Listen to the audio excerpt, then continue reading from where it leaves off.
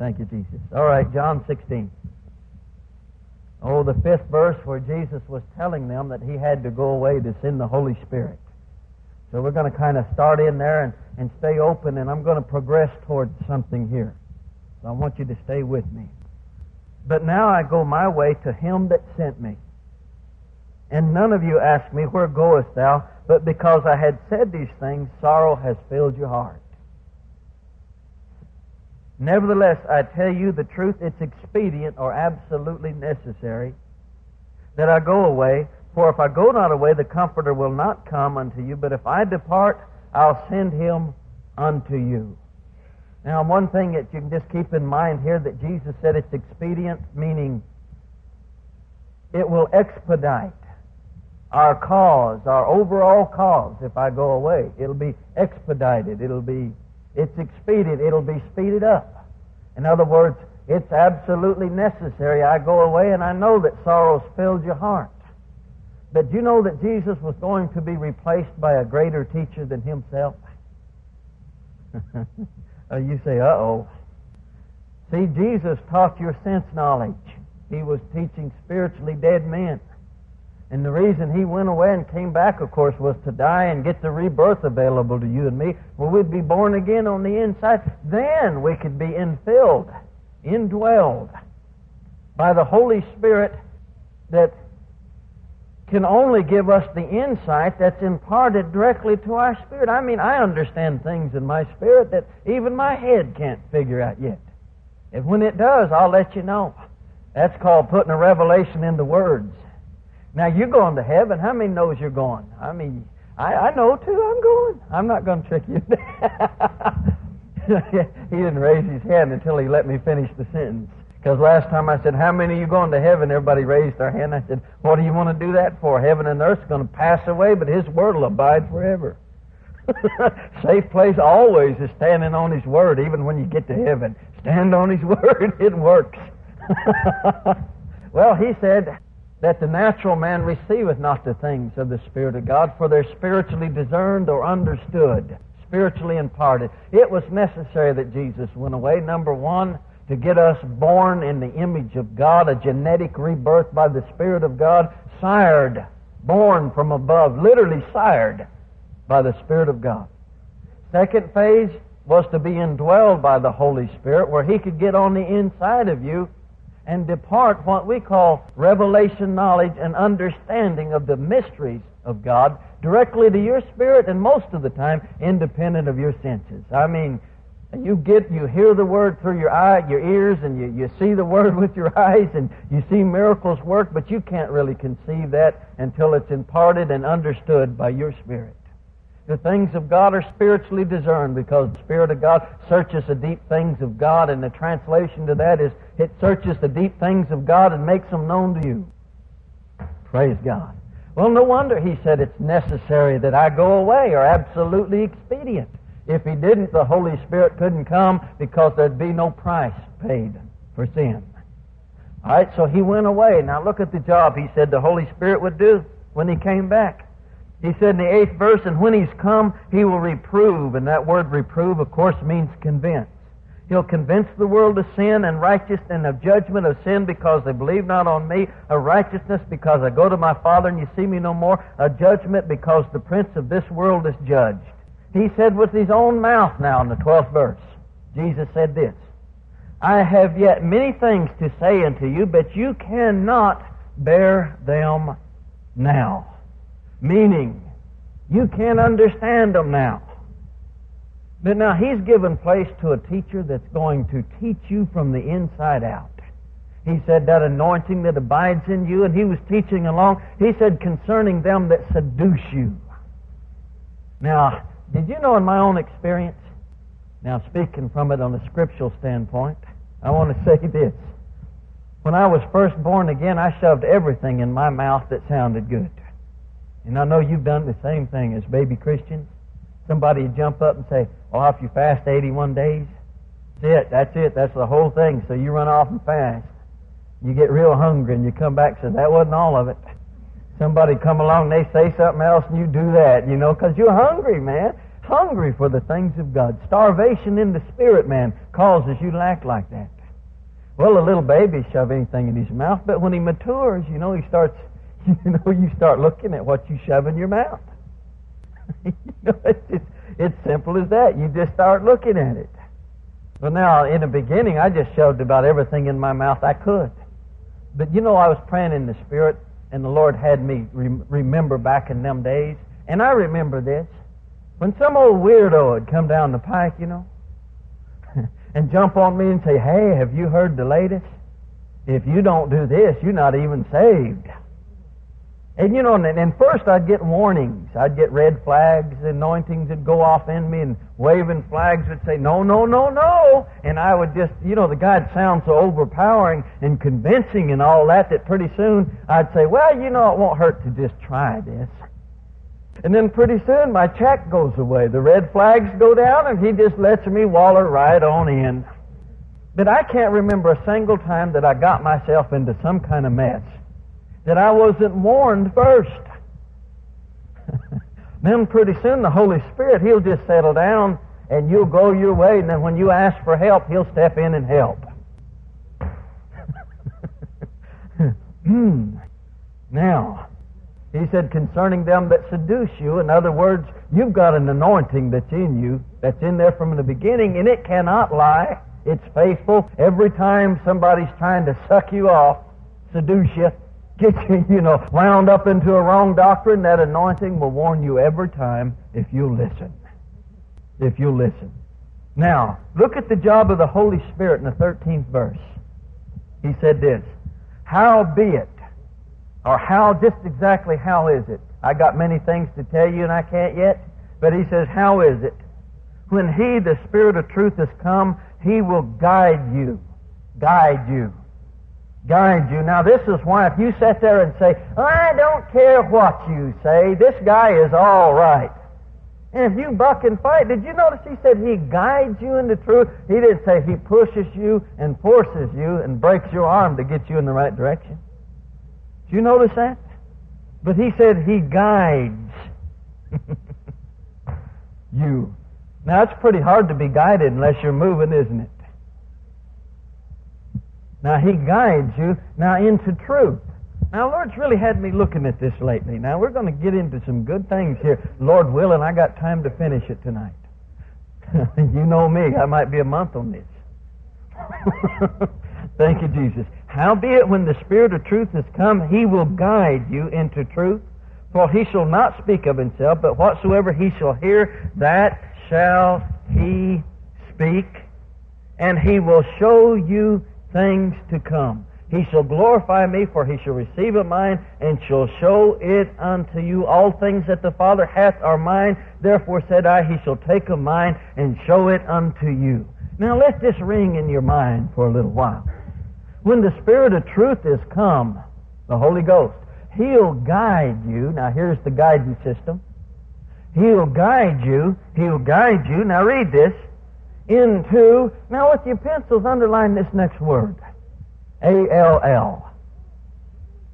Now say it out loud. How much of the truth? How much? And the Holy Spirit's job is to guide you into how much? All truth.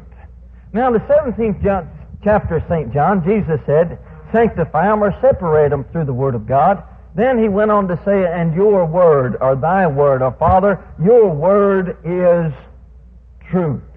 And what the Holy Spirit's going to guide you into is the truth of the Word of God. Now this gets me excited because concerning the Word of God, Jesus said some things that it took me hours to get what He was talking out of the chapter. He said the Spirit gives life. It makes alive. Then in the same breath He compared it and said, "My words are spirit and they're life." Now the Holy Spirit takes these words.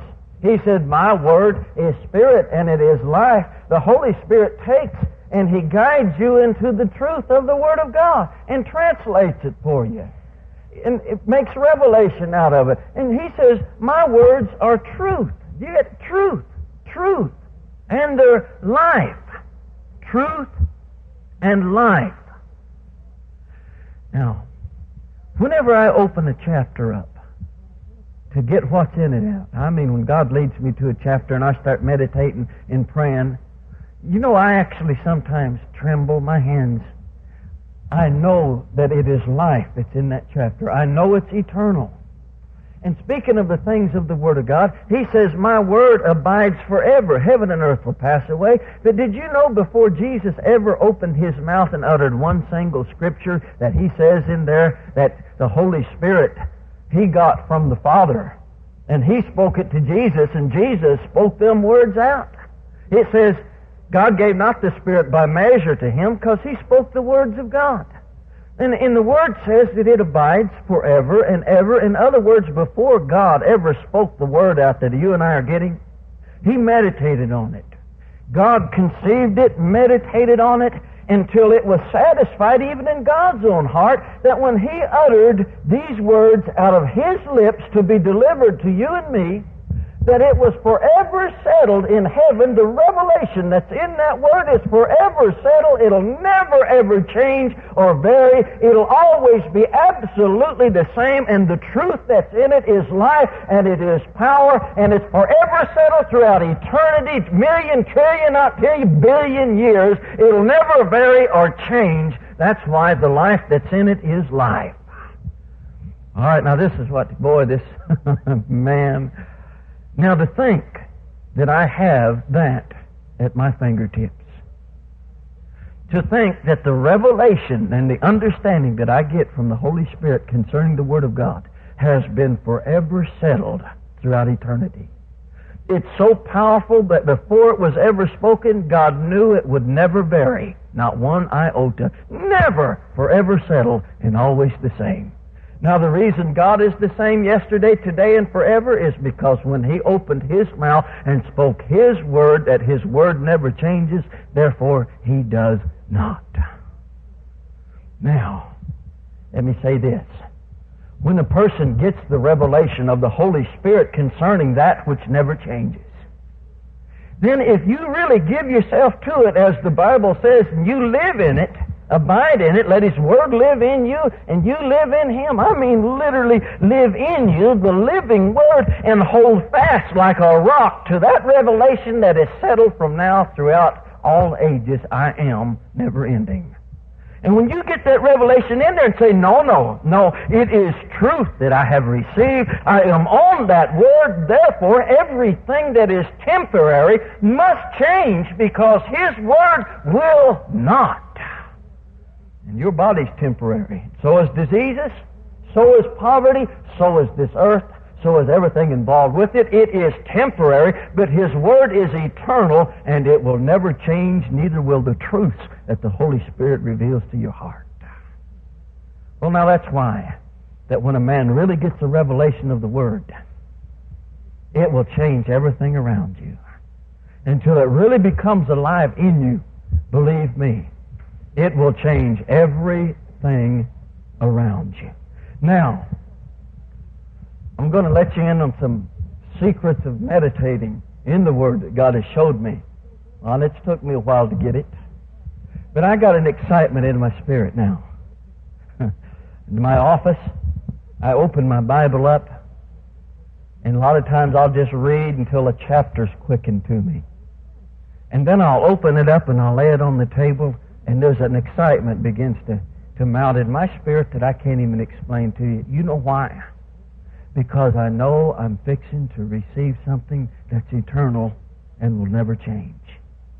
I know that the greater one has gone off on the inside of me, and I know something is coming that'll never vary. Eternal settled Word of God.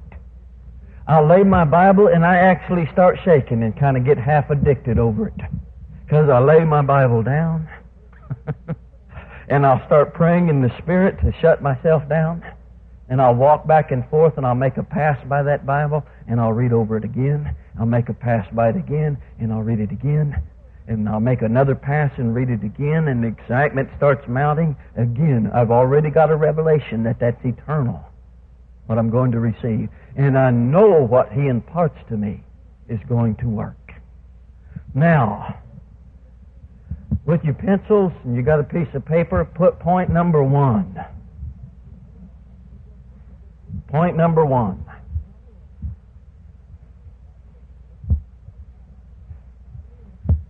Turn over to the 14th chapter now of Luke. Put point 1. All right? How many of you have ever taught classes on the Word of God? Let's see your hands. Real high, please. All right? You've literally taught a class somewhere or another, and you taught it in the Word of God. Now, another thing I'm going to ask you, how many of you have ever just flat taught somebody singular? I mean, somebody get a little turned on, you just lay the Word on them. You start, let's see your hands. I know just about all of you have done that. Now, I'm going to show you how God has showed me to get what I get out of these chapters, and then, I've come up with some dynamite off and on that just stood your hair right up on the end, And, it's people that's come to me, and one guy come to me and he says, I don't see how you keep doing that. And I said, well, it's easy. It really is, because I got somebody teaching me. Now, I'm going to say this to you. When you're studying the Word of God, and it's a rule that applies also when you're teaching the Word. Now, rule number 1. Never just teach off of one Scripture. That's rule number 1. If you're teaching the Word, never just teach it off of one Scripture. If you do, you're running a 75% chance of being in error. Now, some of you notice that that Roberson, he don't preach Scriptures, he preaches whole chapters. Well, you ought to thank God for that. Now, with that rule, put a side note, and this is another thing you'll always remember, that Jesus did not teach in Scripture and verse, or chapter and verse, He did not teach in chapter and verse, neither did Paul, neither did Peter, neither did Matthew or Luke or John. None of them taught in chapter Scripture. They taught chapter letter. All right, now this is where we've got ourselves so messed up that when we itemized this thing, or itemized it and put it into Scripture so that we could a quick reference system, and that's all it was designed to do, but we have taken a Scripture and we've made a God out of it, and when we did, we got into error and made a whole lot of mistakes because this wasn't taught in error. Now, the second rule is this. Whenever you're working on a chapter, there is generally at least 1 and up to 3 on an average, between 1 and 3 major truths in that chapter. Let's call it revelation knowledge, but don't let that scare you. Now, I'm saying that to say this. Revelation knowledge is a fancy word for revealed knowledge. Revealed knowledge. And that means that there is a main thought that Jesus was trying to get over to you and me. It's in that chapter, and the Holy Spirit will bring it out for you in the form of revealed or revelation knowledge. That simply means that is a truth revealed by the Holy Spirit to you. Now with the second notation, put this. There is between 1 and 3, generally, spiritual truths in each chapter, between 1 and 3 on an average. All right? These are not in the form of Scriptures, not just one single Scripture, but it's in the form of a whole truth. Now, what Jesus endeavored to do was get the truth of the chapter over to you, not a single Scripture. Now, when the Holy Spirit goes to teach you what's in that chapter, He goes about it the same direction as He did through Jesus and everybody that recorded it. He's after the truth that's in the whole chapter, and He never will just try to expound on one single little Scripture in there, because it'll get you messed up, and that's where most false doctrines come from. Now, you with me? All right, now this is my second rule. I never take a Scripture and pick it out of the Bible and stand on just that Scripture. I always take the revelation that's in the chapter and stand on that and back it up with the Scripture. I don't know if you can write all that or not. And just remember that. Get it down in your thinking and remember. Now, somebody asked me this question, and I'm going to explain it to you. Now, I got a memory book the other day, and it was on associations. In fact, it was called the memory book. I bought it once, and I forgot it in the airport. But when I got into these books, see, they dealt with association. You associate things to remember things, like a list of 10 things you're going to shop for, and you associate them with something so you can remember the shopping list. Anyway, it's kind of funny, but you know, when I got into the book and began to just look at it to see how these guys, the reason I did it, because my wife, she carries about 30 or 40 telephone numbers around in her mind. Whenever I want to call somebody, I just say, what's her name's number? She flips it out there, and finally I ask her, how do you do that? She says, I can just see it. Well, I can't. I can't. In fact, I have to ask her, and then I just got to depending on her like a telephone book. You know, whose number is this? She tells me, and I got a phone in my car, you know. You have to call the number in, and I'm driving along. I say, hey, I'm going to call so-and-so. What's her number? And she gives it to me. I say, I'm going to call somebody else. She gives it to me. She only hears them once. And she carries about 30 of them around in her mind. So I thought, man, I'm going to have to do something about this. So I bought me a memory book. I'm going to challenge that. When I got into it, I found out that he was explaining the same principles that I have been using to remember what's in the Word of God all the time. See, and somebody asked me, they say, how do you know what's in each chapter? How do you know the scriptures and the verses that's in these chapters? How do you get it? I tell you what, I don't try to remember scriptures and verses in the chapters. You know what I can recall right now?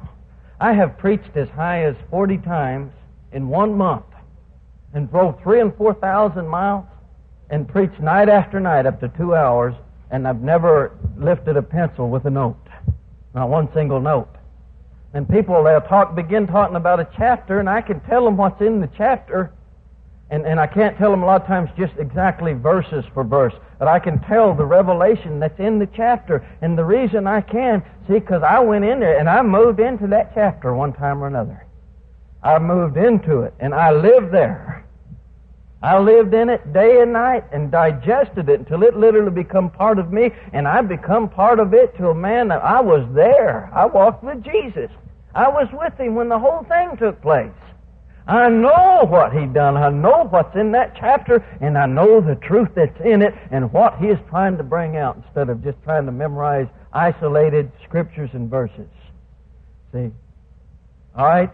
When he says the Holy Spirit has come to lead you into all truth, He's authorized to lead you into the chapters, to lead you and get the truth that was recorded in there that all these scriptures collectively brought to you.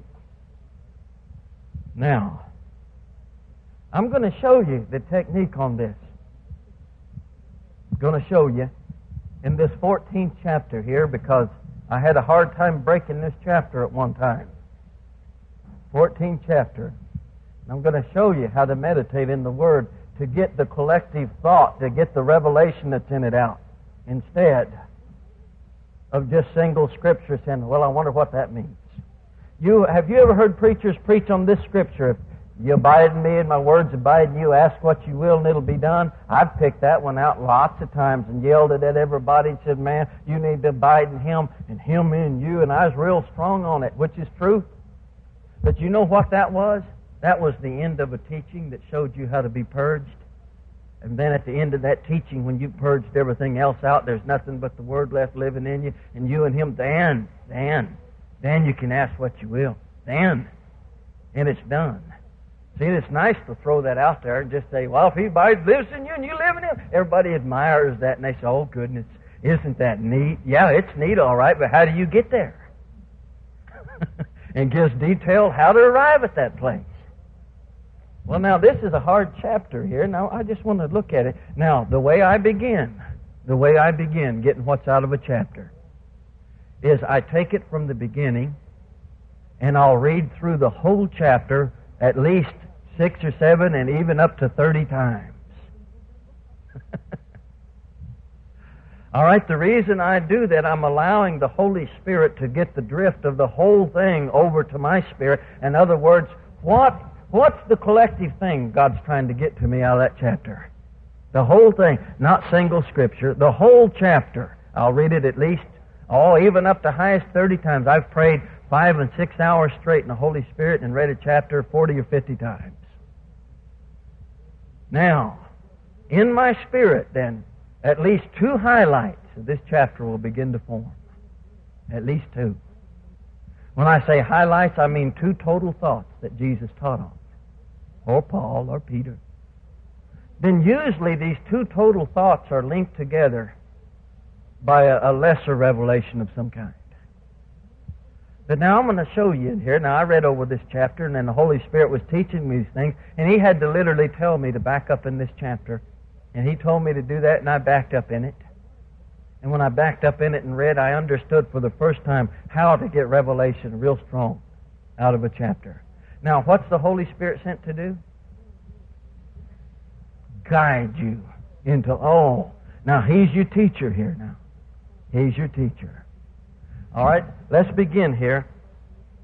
Why don't we look at the 26th verse? Because I haven't seen very many preachers that even want to touch it. Now, I'm just going to pick this one out of the middle to confuse you. Because I've heard preachers preach on this, and it was sick. All right, now look what he says here. 14 and 26. If any man come to me and hate not his father and mother and wife and children and brethren and sisters, and yes, and his own life also, he cannot be my disciple. All right, when I said that boy, you realize what that did to them submission doctrines? When you got a wife, you submit to your husband and all that? Goodness. We got us a direct contradiction there somewhere. But see, he said, amen, come to me and hate not his father and mother and wife. Well, goodness. Well, that could throw a guy for a curve, couldn't it? So I read that, and I read it, and to be honest with you, I meditated on that for probably a good hour. Now, I'm going to show you something. This is how I meditate now. I shut my sense man down. Now, I don't know if you know how to do that yet, but this is what these Monday night deals are for, is to teach. Now, when I get a scripture out like this, what I do is I shut everything down on the outside. I've learned to do that when I'm ministering to you. You see me get a weird look on my face, and all of a sudden, some of you have told me it looks like you're looking right through me. Well, basically, I am. Because a lot of times your mouth's moving, but I've learned to shut myself down so well that I can see your mouth moving. And if you're talking a big, long problem, I lose you. I don't even hear you. And I can see your mouth going. And I'm listening to God. I've already shut down. I shut my ears down and my eyes. You could walk up behind me and say, Dave, and I might not even turn around. You know why? I've shut my receivers down from the outside because I've made up my mind that I'm going to receive from the inside. And see, I'm not disturbed or cry. I've got where I can do that in the subway. If I think we had one here with trains running by. I don't care what kind of... I can shut down. I can shut down anywhere now. When I say that, I mean I can flick a switch in the inside of me to where I learn to listen to my spirit, and I open him up for the Holy Spirit to say anything he wants to, because I'm not influenced by what I'm seeing, hearing, or any outside influence. I'm literally shut down. Well, now that's what I did to this scripture. See, I read it with my eyes, I heard it with my ears, and then I literally just shut down and transfixed myself on it and searched my spirit and turned it loose to the Holy Spirit, so that if there's anything in there he wants me to have, he'll enlighten me to it. Well, when I did that, I began to see inklings in me, and this is what I got. I read over that several times, and the thing that kept sticking out to me was his own life also. That kept going. He kept saying that in my spirit, his own life also, his own life also, his own life also. And then I knew that he was talking something about salvation. Now, he wasn't talking about literally hating your wife and all that. That was a comparative sense. And later, when I broke the Greek down on it, I found out I was right. All right? I read that 3 or 4 times, and then he had me back up to the 25th verse. I backed up once above it. And it says, and there went a great multitude with him, and he turned and said unto them. See, and it was about that time the Holy Spirit asked me this. And you'll find He'll teach you by asking if you'll learn to listen. He asked me, and I can remember it very clear because He's teaching me how to meditate. He asked me on this scripture, He said this, who do you think that multitude was? Who do you think it was? And I didn't know, so at that time He told me to go to the beginning of the chapter. And this is where God taught me a valuable lesson. That there's truths in the Word of God, and we're after the truth, not the single Scripture, because you make doctrines that cause people to fall. Now, He had me back up. Now let me just show you who the multitude was that went with Him. All right? Beginning with the 12th verse. Then said He also to him, let's start with 15, excuse me. And when one of them sat at meat with him, heard these things, he said, Blessed is he that'll eat bread in the kingdom of God. Then said he unto him, A certain man bade a great supper. They bade a great supper, and sent his servant at supper time to say to them which were bidden, Come, for all things are now ready. And they all with one consent began to make excuse. The first said unto him, I have bought a piece of ground, I must needs go and prove it. I pray thee, have me excused. And another said, I have bought 5 yoke of oxen, I go to prove them. I pray thee, have me excused. And another said, I have married a wife, and therefore I cannot come. So the servant came and showed him all these things. And the master of the house, being angry, said to his servant, Go quickly into the streets and the lanes of the city, and bring hither the poor, the maimed, the halt, the blind. And the servant said, Lord, it is done as thou hast commanded, and there's still room. And the Lord said unto the servant, Go into the highways, the hedges, and compel, there's your halls. Just like you're in. And compel them to come in, that my house may be full, for I say unto you that none of them men which was bidden shall taste my supper. Now, here's what threw me for a long time. My King James has a change of subject right here. See, and he didn't even know any more than I did. Now, them guys were good translators. They did an excellent job. This is my favorite Bible. But I'm going to say this. Their wordings and their phrases is different than a lot of our wordings and our phrases today. And have you ever read through the Word and you read something and it didn't make sense? And you said, that just don't seem to tie in. You know what's going on? Something in your spirit. And if you'll go get the Greek and all that out and break it down, you'll find out that generally it agreed with the anointing that lives in you.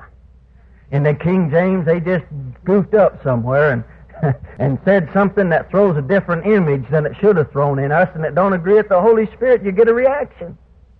You go, how come that don't make sense? And I'm trying to get that out of blah, blah, blah, right on down the line. And I know there's one I'm working on now over there. It says that he was born not of the flesh, nor the will of man, or the blood, but of God. And there's one in there that's speaking of, I thought us, but I found out it was talking about Jesus not being born of the will of man, but of God. And see, that never did check in my spirit, but the Greek said that was talking about Jesus. That was talking about Him. He wasn't born of the will of man, He was born of God. And see, that go off my spirit for a long time, the wrong direction. So when I got in this chapter, I says, Lord, now you're still on the same subject, then this 26th verse is a tie back to the ones that we just got through reading.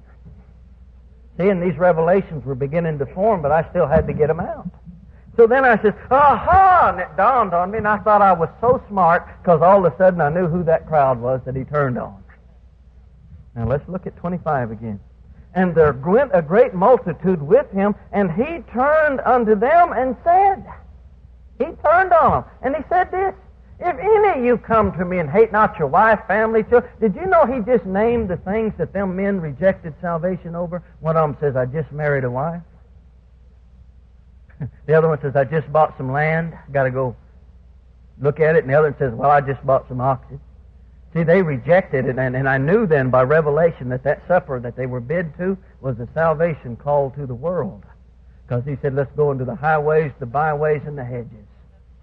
So they went into them. It was a salvation call to come to the table of God and get born again and get healed and get salvation and get everything. So he turned on that crowd he just preached to. Turned on them because they were the ones that were rejecting. And then he said, if you come to me and have to choose, and you choose oxen, wives, and lands, then you're not worthy of me.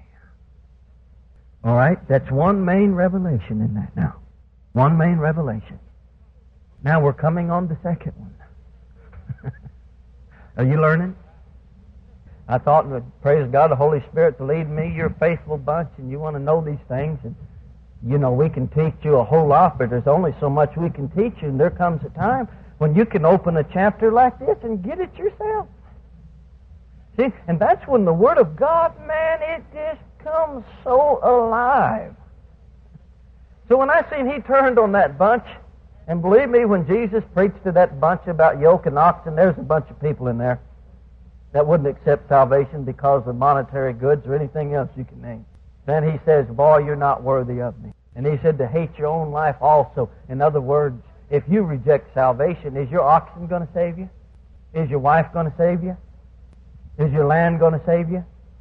What kind of price are you putting on this thing? When he said, you're not worthy of me, that was an understatement. Where are you going to go? What else are you going to do? Live your 50 or 60 measly troubled years out on this earth, then die and go to hell? What kind of deal is he offering you? Well, no wonder he said, you're not worthy of me. But you know, that excited me because he says, and hate, and that word hate is a comparative word, meaning if you're forced to make a decision, then brother, you better choose him because your wife or nothing else can save you. And you're not called to go to hell over anybody or anything. Well, this is getting exciting. Whew, getting addicted, and I've already been over this. Hallelujah. I spend most of my time listening to God. It's my favorite sport. Oh, thank you, Jesus. My favorite. Sometimes I'll drive miles and miles and didn't realize I did it. Meditating. I'll get scriptures inside of me and I just roll them and roll them and roll them and roll them and then listen to the Holy Spirit and shut down and listen. Then I'll get an inkling and a formation of a revealed knowledge will start coming. Boy, and it'll build in me, and one scripture after another will build, and pretty soon it'll burst into a full light. And boy, when it does, that's when I come out here and I say, boy, you have had it. Now, the other day, see, when I was meditating through there on loosening and binding, you know, and then all of a sudden old Peter says, how many times we got to forgive this guy? And I realized he said, loose him. In the next chapter, God was loosening and forgiving. And I realized that he was talking about when you pray and bind, if that guy's going to be a heathen to you, bind the devil and loose the man. And if you have to, do it 490 times a day, and it'll cause your faith to work. And my God, I never even heard nothing like that on tape. You know, whew, goodness. All right, his ability to teach you and I. Now, let's go after the second part of this revelation now. All right?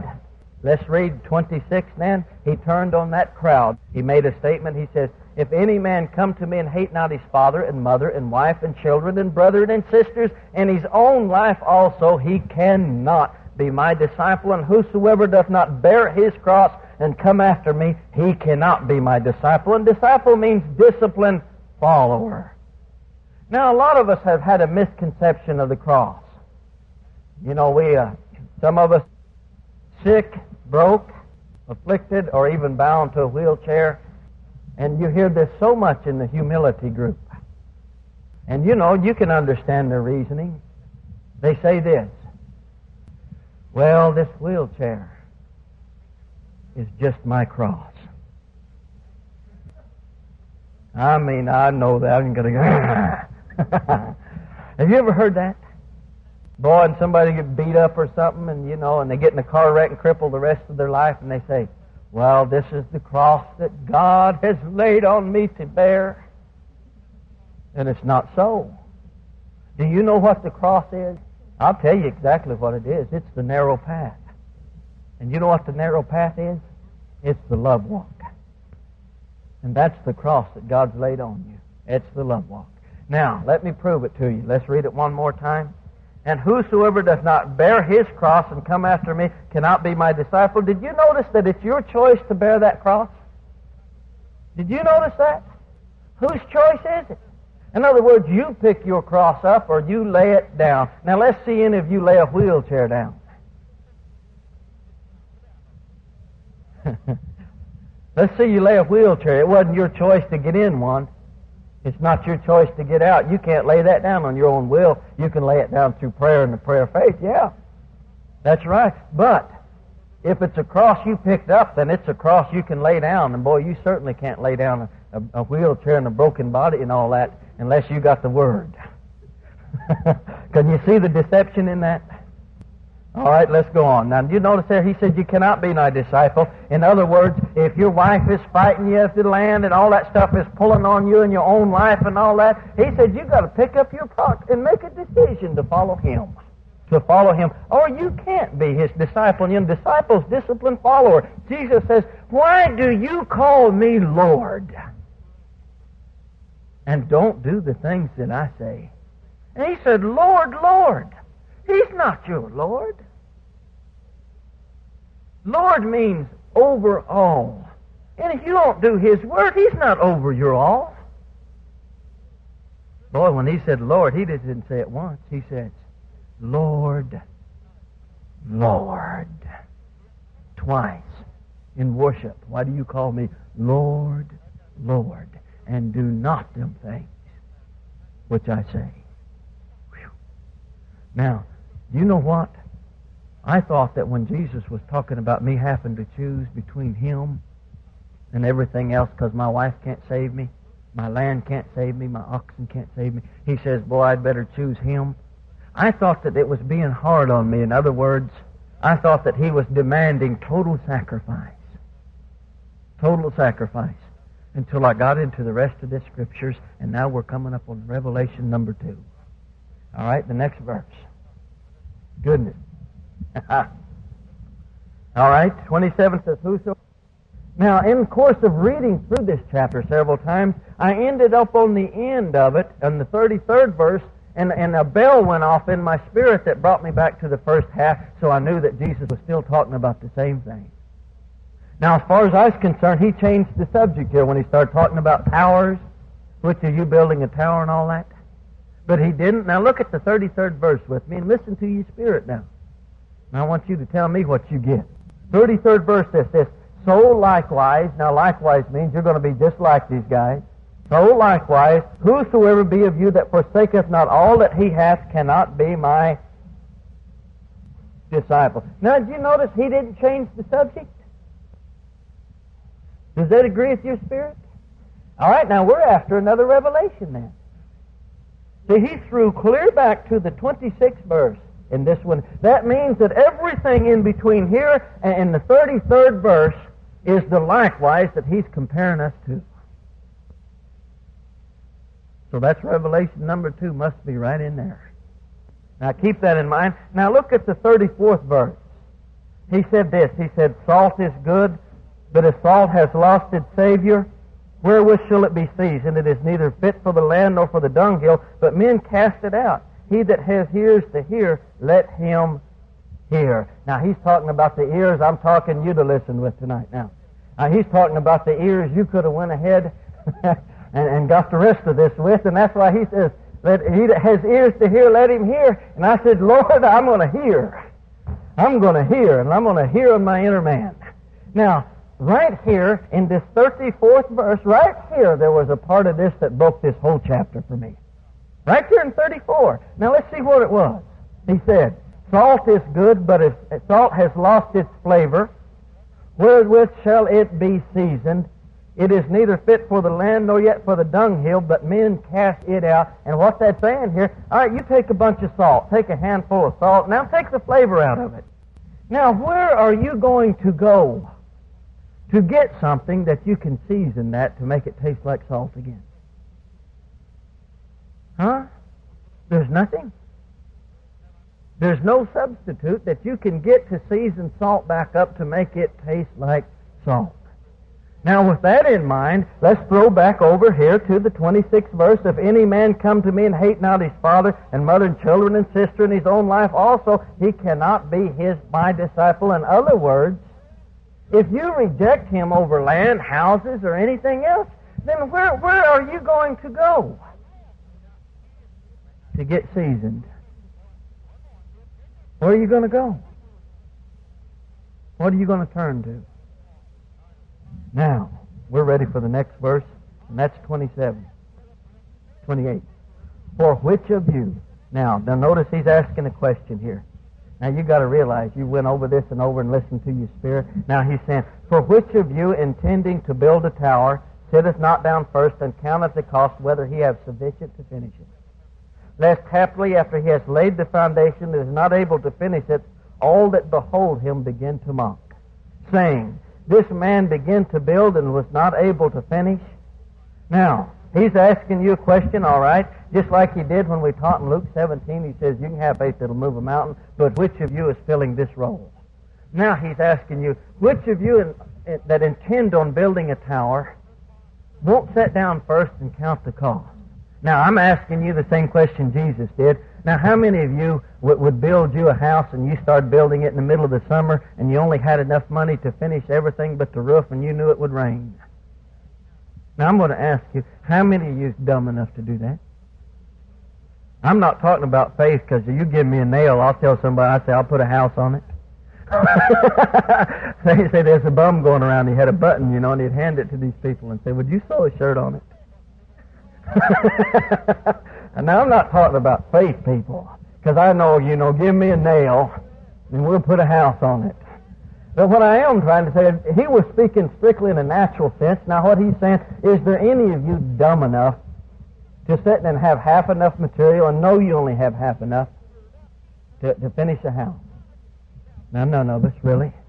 Let's just say that I owned a construction company and I was building a $6 million complex, and there's a company watching me that was going to give me a job that was worth $30 million. And what if I started building it and then all of a sudden I run out of funds and there it's set by the freeway? Do you think that other company would give me their job?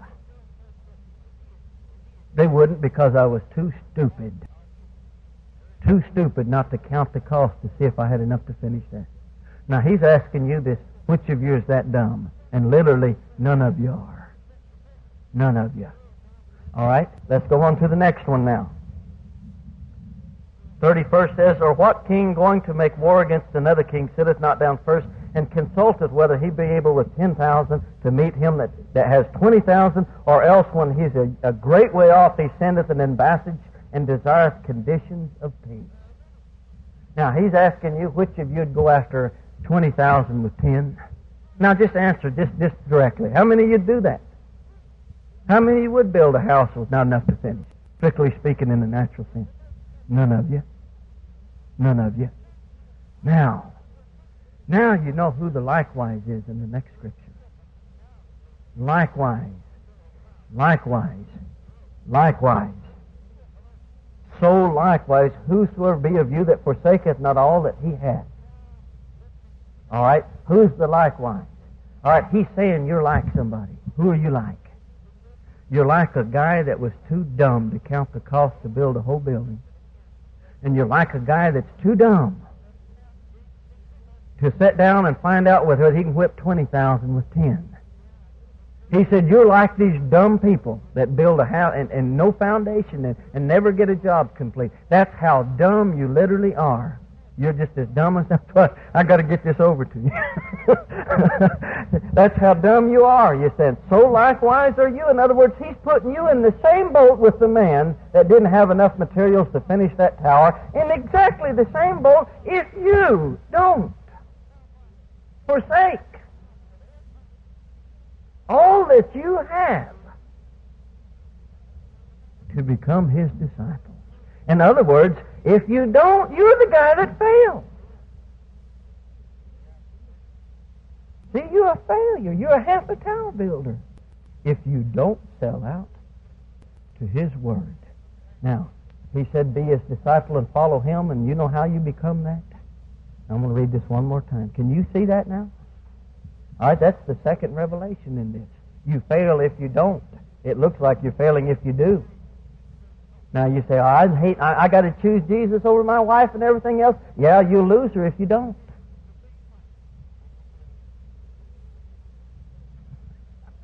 You mean I got to choose between him and oxen and land and houses? You'll lose them if you don't. Oh, goodness. So likewise, whosoever, and that covers you and me, he be of you that forsaketh not all that he hath, he cannot be my disciple. In other words, you're dumb and you got half enough to finish anything you start unless you found it on the Word. Now, did you notice he said, cannot be my disciple? Now, disciple is disciplined follower. That's what the word disciple is derived from, is the word discipline. Now, concerning that, Jesus says, if you continue in my word, there's only one scripture that tells you what makes you a disciple. He said, why do you call me Lord and don't do what I say? If you're not doing what he says, you're not his disciple. You might be born again, but you're not his disciple. Now, he says, unless you continue in my word, when you continue in it, you build a tower founded on the word, continue in it, then you're my disciples indeed, meaning in your deeds. And you'll know the truth, and the truth will set you free. In other words, your tower will always finish. You'll always win your wars. Because you're, likewise, he says, if you don't forsake, you're dumb as the guy that had half enough materials. Whew. All right, there's only one way you'll become his disciple. One way. One way. And that's to continue in his word. So then basically what he's saying here then, so likewise whosoever be of you that forsaketh not all that he hath for the word, sell out to the word, follow it, continue in it, you cannot be his disciple. Now you say this, you say, I know preachers. I know lots of them that have big churches and everybody's coming. And they look like they're doing real good to me and they're making it. And yeah, dying in their body. A lot of them's depressed, sick, and using excuses why the word don't work instead of why it does. And you call their house built on a rock?